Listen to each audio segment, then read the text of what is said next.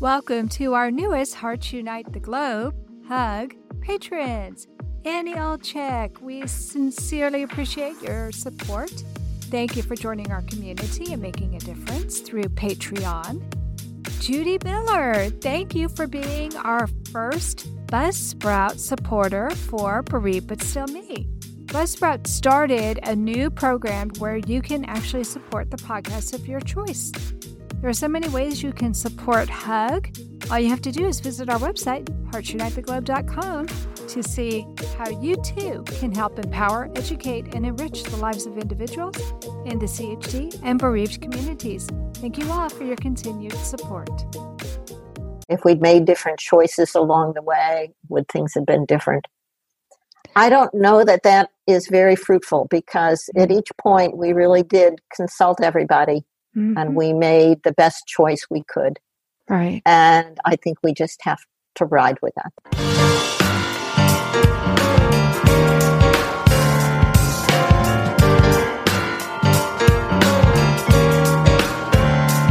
Welcome to Heart with Anna. I am Anna Jaworski and the host of your program. I am also the mother of a son born with a critical congenital heart defect.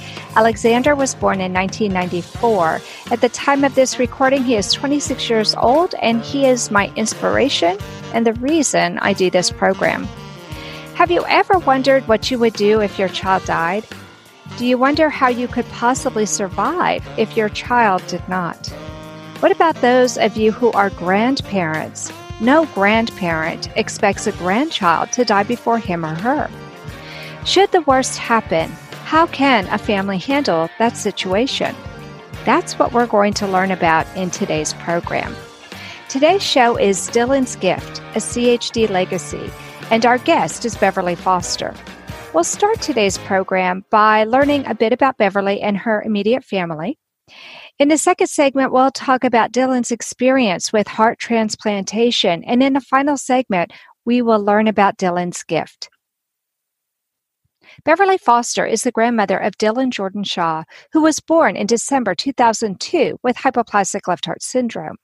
Dylan loved life and learning new things and meeting new people. He traveled to 10 countries with his family and loved to perform magic tricks, build Lego structures, race remote-controlled vehicles, and visit the beach. Together with his grandmother, they created a presentation about his heart to present to his friends, classmates, and teachers at his Montessori school. In July 2015, Dylan passed away due to complications of a heart transplant. Today, Beverly continues to share Dylan's story and raise awareness of congenital heart defects through Dylan's Gift, a nonprofit aimed at stimulating career development for health professionals in the field of congenital heart disease. Welcome to Heart with Anna, Beverly. Thank you so much. I think you do a wonderful service with your program, and I'm very happy to be a participant.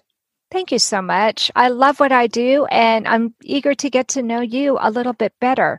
So let's start by talking about Dylan. Tell me what his relationship is to you. Was he your son's child or your daughter's child? Dylan was the grandson born to my daughter, Debbie, and his father and family are from India. So we're a very multicultural family right from the word go. Oh, my goodness. Dylan had a... You didn't know this.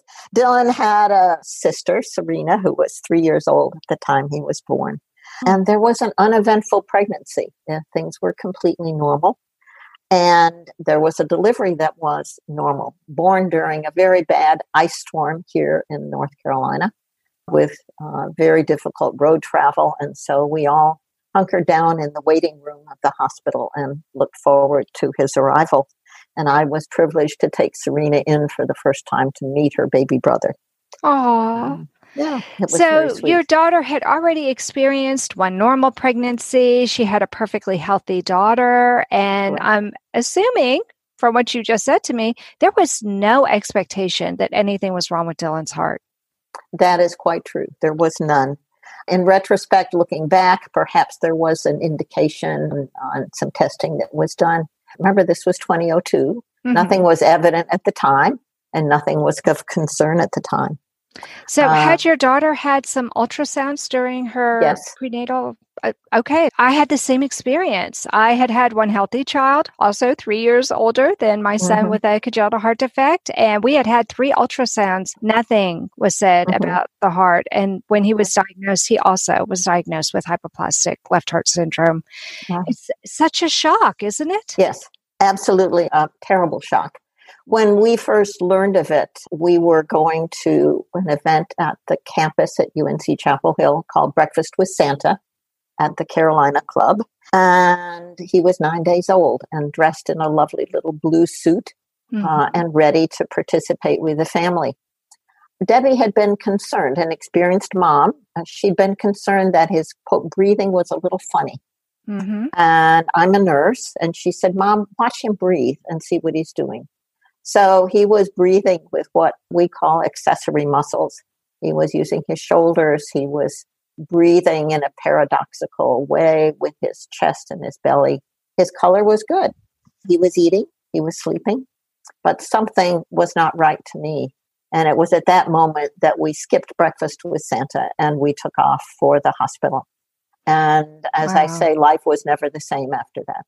Right, right. Debbie's so lucky that you could back up her concerns, because so many times people will say, oh, no, it's nothing. And they'll just excuse whatever the mother is concerned about. But you validated her concern. Very, very much so.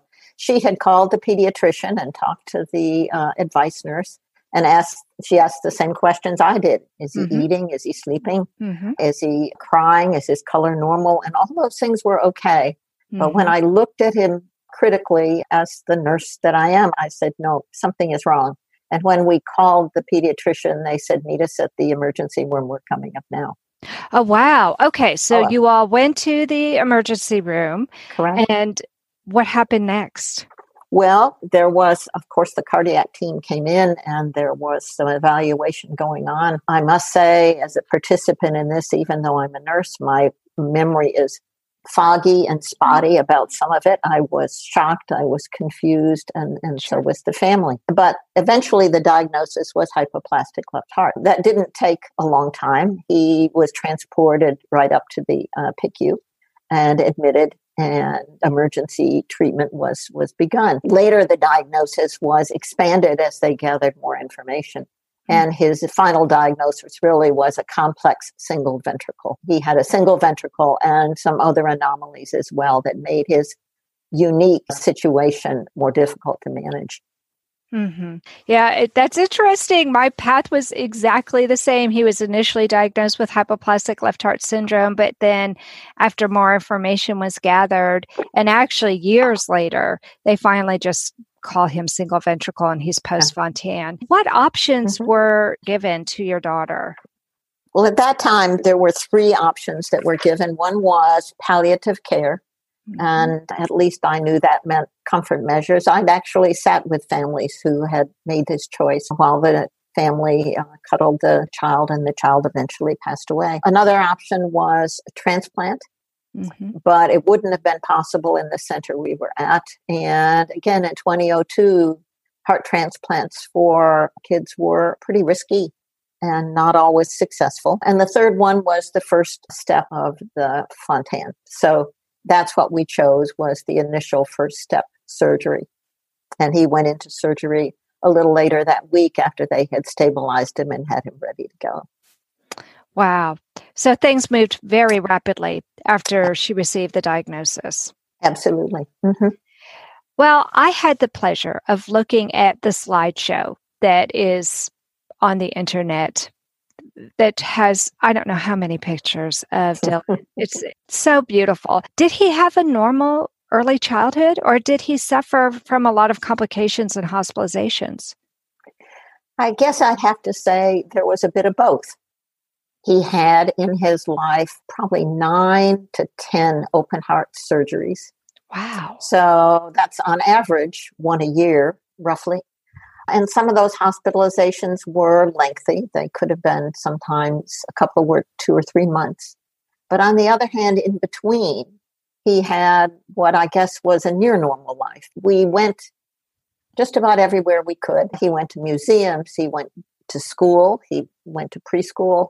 He convinced his docs that he ought to be able to not do a half day, but a whole day because everybody else did. I love that. We went to the park and we took the oxygen tank behind us. We went to restaurants and we did shots underneath the table before the meal so he could stay with his blood thinner. We did everything we could, I think, to provide him with what a normal life would be. So in between, I have often said, when he was in crisis, there was a dark cloud hanging over us. And when he was stable, that dark cloud was always sitting over on the horizon somewhere. But the sky was blue and the sun was out. And we tried to keep it in perspective and enjoy each day.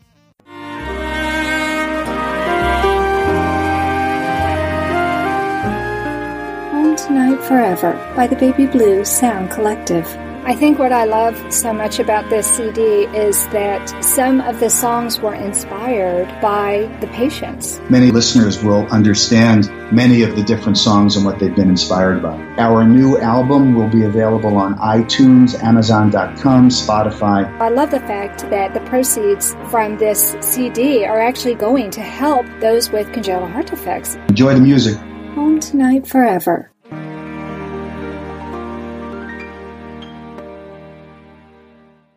This content is not intended to be a substitute for professional medical advice, diagnosis, or treatment. The opinions expressed in the podcast are not those of Hearts Unite the Globe, but of the hosts and guests, and are intended to spark discussion about issues pertaining to congenital heart disease or bereavement.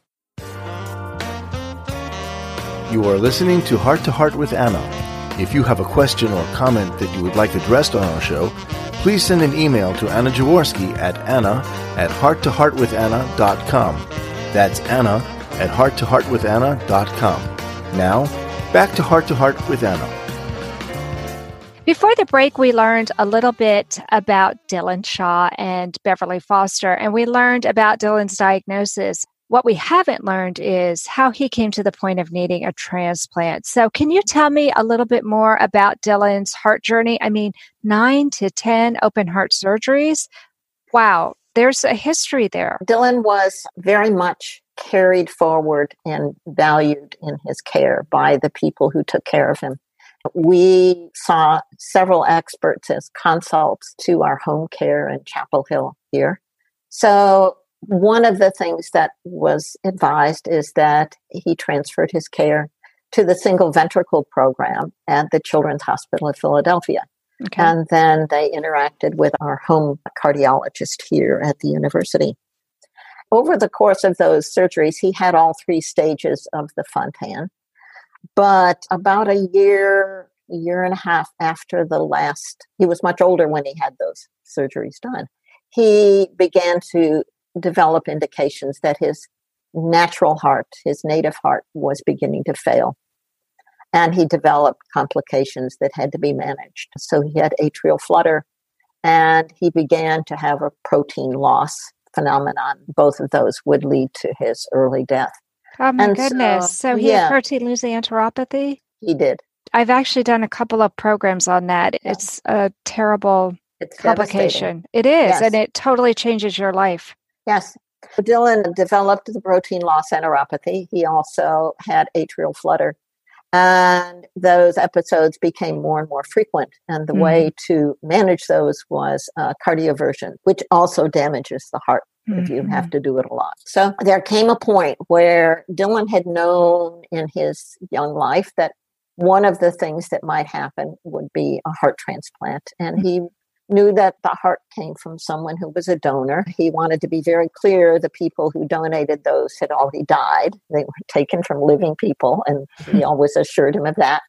So at some point when he was about 10 and a half, it became apparent that this was going to be a downward course, and the recommendation was that he have a heart transplant. I remember speaking to his primary cardiologist at CHOP, because the family talked about this and he had talked about this. And I said, who is going to talk with Dylan about this?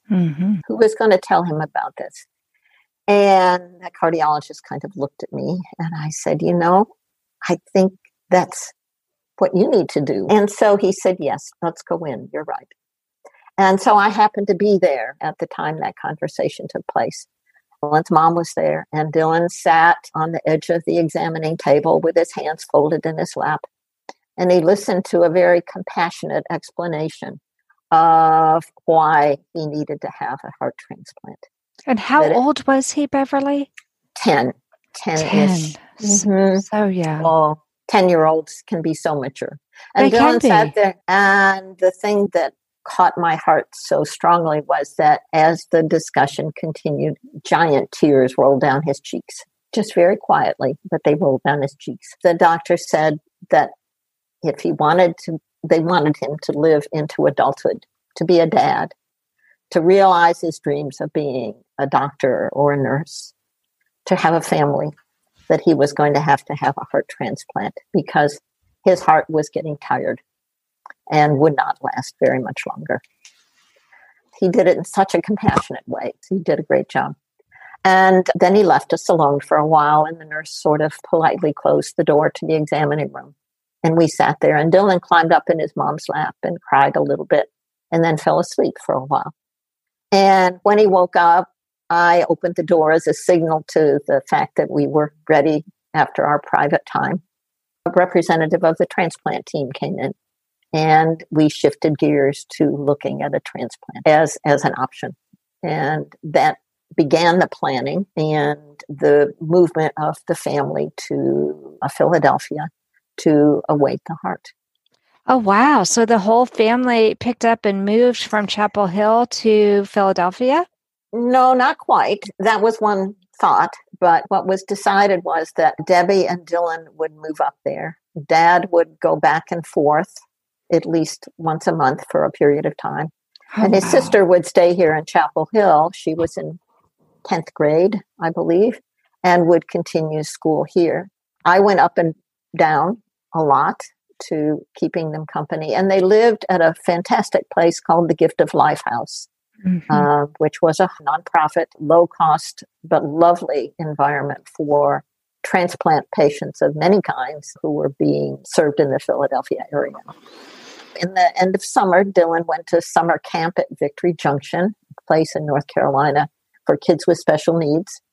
We went to the beach, and then Debbie and Dylan packed their things and planned for homeschooling as they went up to Philadelphia and moved into the Gift of Life House at the start of the fall semester. How long did it take before he got a heart? 11 months. They had said it would be somewhere between 10 and 12. And at 11 months, he was offered a heart that was a good match, a terrific match, as a matter of fact. Serena did not like being separated from Mom and Dylan. And so at the end of fall semester in high school, she moved up to the Gift of Life House as well. Deb homeschooled both of the kids for the spring semester and through the transplant. Wow, I just love that. I think the siblings are so important in the mental health and the well-being of our heart patients, don't you, Bev? Yeah. Oh, absolutely. Absolutely. And for us, the Indian families are to be congratulated, from my point of view, on how much the extended family is included and is important. And so we had aunties and cousins and friends who visited, and teachers who had taught him in Chapel Hill who visited. Oh, wow. And Dylan was a wonderful ambassador for Philadelphia. He loved to eat and dine out, so he knew where the best burger was and the best cheese queso and chips.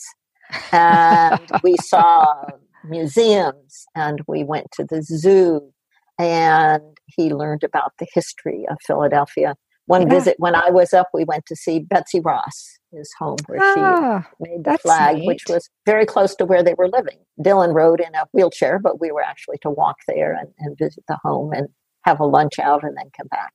So I have a dear place in my heart for Philadelphia and the people, both CHOP and the Gift of Life House. That's what I loved about the video that I watched. Philly was prominently portrayed in that video. It's really, really cool to see all the different places he visited. Yeah.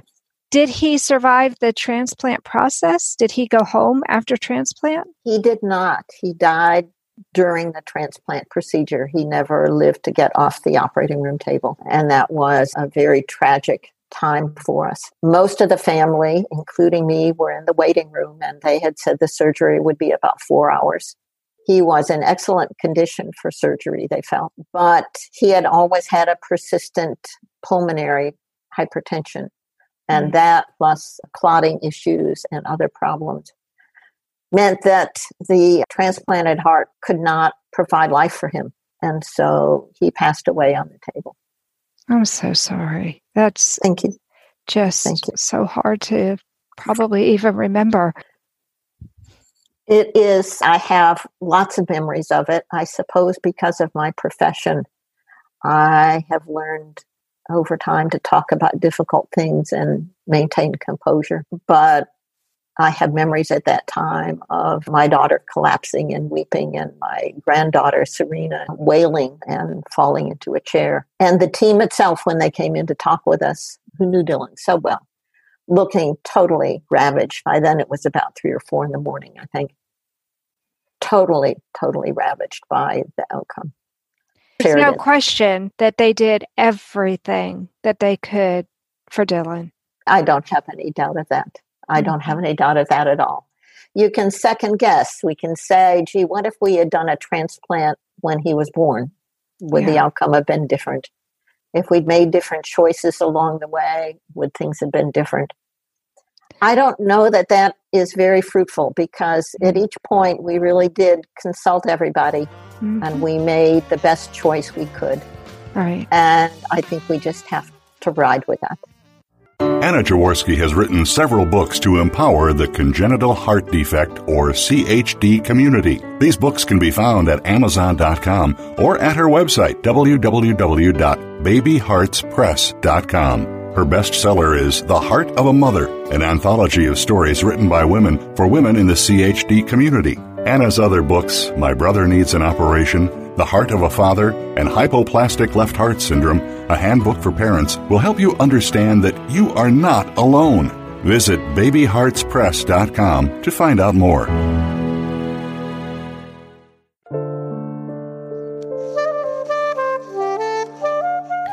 Heart to Heart with Anna is a presentation of Hearts Unite the Globe and is part of the Hug Podcast Network. Hearts Unite the Globe is a non-profit organization devoted to providing resources to the congenital heart defect community to uplift, empower, and enrich the lives of our community members. If you would like access to free resources pertaining to the CHD community, please visit our website at www.congenitalheartdefects.com for information about CHD, the hospitals that treat children with CHD, summer camps for CHD survivors, and much, much more. Before the break, we learned about Dylan Shaw, and we learned about how he passed away from his heart transplant. But what we didn't learn was what a character he can be. And so, Beverly, let's talk about his life, because the video that you put together showed a little boy with a tremendous heart and a tremendous smile. It came through so clearly in that video. And we all have tears in our eyes right now and a lump in our throat. But I know that Dylan made people smile. So can you tell us a little bit more about Dylan? Dylan loved to relate to his health team and his nurses, and he was a trickster. So when he was young, at about 2.5 or 3 after one of his first major surgeries, he was in the step-down unit. And someone had given him a whoopee cushion. Oh, no. Yes. And if you know what a whoopee cushion does and mimics, one of Dylan's favorite things, and we have a picture of his sister and his mom and Dylan when he fired off the whoopee cushion when the docs made their usual rounds and came to the bedside. Right. One of his favorite tricks. When he was a little older, he and his cousin, Sammy, in the ICU, fastened a bill of substantial size to some dental floss and put it out in the hallway outside the room. And then when somebody bent over to get it, they jerked it away and laughed. He loved to play tricks. He was a very compassionate guy, and so he involved himself in service activities with the family, in fundraising opportunities for the Gift of Life House. He stood at a podium at the age of 11 at that point with a fundraising speech for them based on his experience as a family member and his family, where it was his home away from home. Oh, I was wondering because I saw the picture of him standing at the podium and I wondered what he was talking about. That's okay. Right. Okay. So he started doing fundraising from an early age. Let's talk about Dylan's gift, because I think that what you've put together is perfectly in line with what your grandson would have done himself.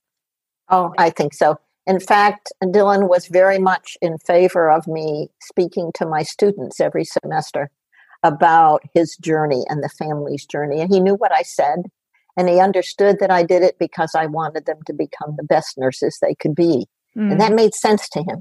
Mm-hmm. So he had no problem with me talking about his journey through life, and I'm sure he would have no problem with me continuing to do that now. After he passed away, I tried to think, given my profession as a nursing professor, and his desire and love of the healthcare team, the interprofessional team, and the way that congenital heart kids grow up and become, we hope, in many cases, very promising adults. I decided that what we could do through the university was to establish an endowment. It has a longer name, but I always have called it Dylan's Gift, and that supports research projects of faculty and students, beginning with senior undergraduates in their honors program, which I coordinate in the School of Nursing, to master's and doctoral students and postdoc students, to help get them involved in the care and services to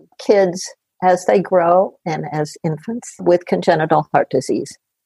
It's interprofessionally focused. It involves nursing, but much more than that. Yeah. And it involves services to siblings and cousins. Dylan's sister wants that to be definitely to be a part of it. Mm-hmm. And we have made awards, building the fund slowly, have made awards every year since, I think, 2017. But we began thinking about it shortly after his death as a way to say thank you to the health profession for the wonderful care they provided, and also to encourage young people to engage in research and projects that support the needs of congenital heart families. It's really impressive what you've put together. I went out on the internet and I saw that you had given awards for 2017, 2018, 2019, mm-hmm. but that proposals were not being accepted at this time. I think COVID-19 has really thrown a monkey wrench in so many different events. This show is being aired in 2021, although we're recording it in 2020. Can you tell us about the future of Dylan's Gift? What you're hoping for? For sure. What we did was to lay the award for fall 2020, which was our usual time for making an award. Because of the COVID, people who had received grants in 2019 had not been able to fulfill their commitments because of the lack of involvement of recruiting subjects and analyzing the data and presenting the information. Mm. So we decided to just take a short hiatus, and actually I'm working now with our development office to make these awards in spring. So after the first of the year, we'll resume the cycle. The people currently receiving money are completing or near completion of the awards they received, and we'll have some new awards in the spring of 2021. So it only was put on a hold as the whole university, quite frankly, shut down for a long time, and we're pretty much still a virtual community at this time. Mm-hmm. As are so many of the universities and schools around the world. It's not even just here in the United States, but it's just everywhere. I think it's so impressive what you've done. And I was looking at some of the research projects that have been conducted due to the foundation that you have started. And it really is quite impressive. The intent, I think, for us, because the funding, at least initially, has been modest, because you build a base which earns interest, and then you offer projects and money out of the interest that accrues annually. So it's a modest start. But what beginning researchers and professionals often need is something that will seed money for a pilot to take an idea forward and develop it. And that's what we focused on, is engaging professionals, whether they're already graduated and they're in our healthcare systems or whether they are part of our student at the UNC Chapel Hill School of Nursing. But to give them seed money so that they can use what they learn with that pilot to garner larger awards. At some point, if the fund gets large enough, we might be one of those larger granting bodies, but I don't look too far into the future for that. I'm really quite content with building our original intent into a flourishing project and making it through, of course, the pandemic so that we can continue to move forward. Right, absolutely. I found a Facebook page for Dylan's Heart Journey, and I will put that in the show notes for anybody else who would like to see it. And you can see lots of lovely photos of Dylan and his family. And I also found a page on UNC's website that actually talked about Dylan's gift. But if people wanted to give to this foundation, or if they're interested in possibly being one of the recipients of the award, what is the best way for them to get information? Well, I think I would suggest two ways. And one is simply to make direct contact with me by an email address. And that would be bev_foster@unc.edu. The second thing would be to go through the website that you've identified that belongs to the university, and there's contact information there as well. And that's where we will post the criteria for the next award cycle. And I am in the process now of even engaging our development office to have an appointment, so we're ready to do that in January when school resumes. That's wonderful. So, two things that I would suggest. Right. And there'll be links to both of those in the show notes, friends. So if you're listening to this while you're taking a jog or something, don't worry. You don't have to drop everything and take notes. It'll be in the show notes, and it'll be a clickable link for you. Well, thank you so much for everything that you've done, for sharing your story with us. I know that's really a tough thing to do, but I think that Dylan keeps on giving. I was going to say something similar to that as a parting word, Anna, so I'm glad you said that. I think that I've said to my daughter, who maintains the Facebook site, that Dylan's journey does not end because he passed away in 2015. It continues forward. It continues forward because his sister is heading to law school to work on social justice issues. She's applying now. One of his best friends applied to nursing school, and she contacted me just a few weeks ago for some advice about how to apply and where to apply and that kind of thing. He has cousins who have gone into med school and are moving through. So his journey continues through his family and his friends and people who knew him. And I think that is a very important way to cope with losing him. Absolutely. And as long as we continue to share stories about our loved ones, they're still here. There's still a piece of them in our hearts and in our minds every day. Absolutely. Thank you so much, Beverly. I really loved getting to know you and to hear your story. Thank you for having me. I really appreciate you giving me the opportunity. Well, friends, that does conclude this episode of Heart to Heart with Anna. Thanks for listening today. Please come back next week on Tuesday at noon Eastern Time. And until then, please visit our website, www.heartsunitetheglobe.org. And remember, my friends, you are not alone. Thank you again for joining us this week. We hope you have been inspired and empowered to become an advocate for the congenital heart defect community. Heart to Heart with Anna, with your host Anna Jaworski, can be heard every Tuesday at 12 noon Eastern Time.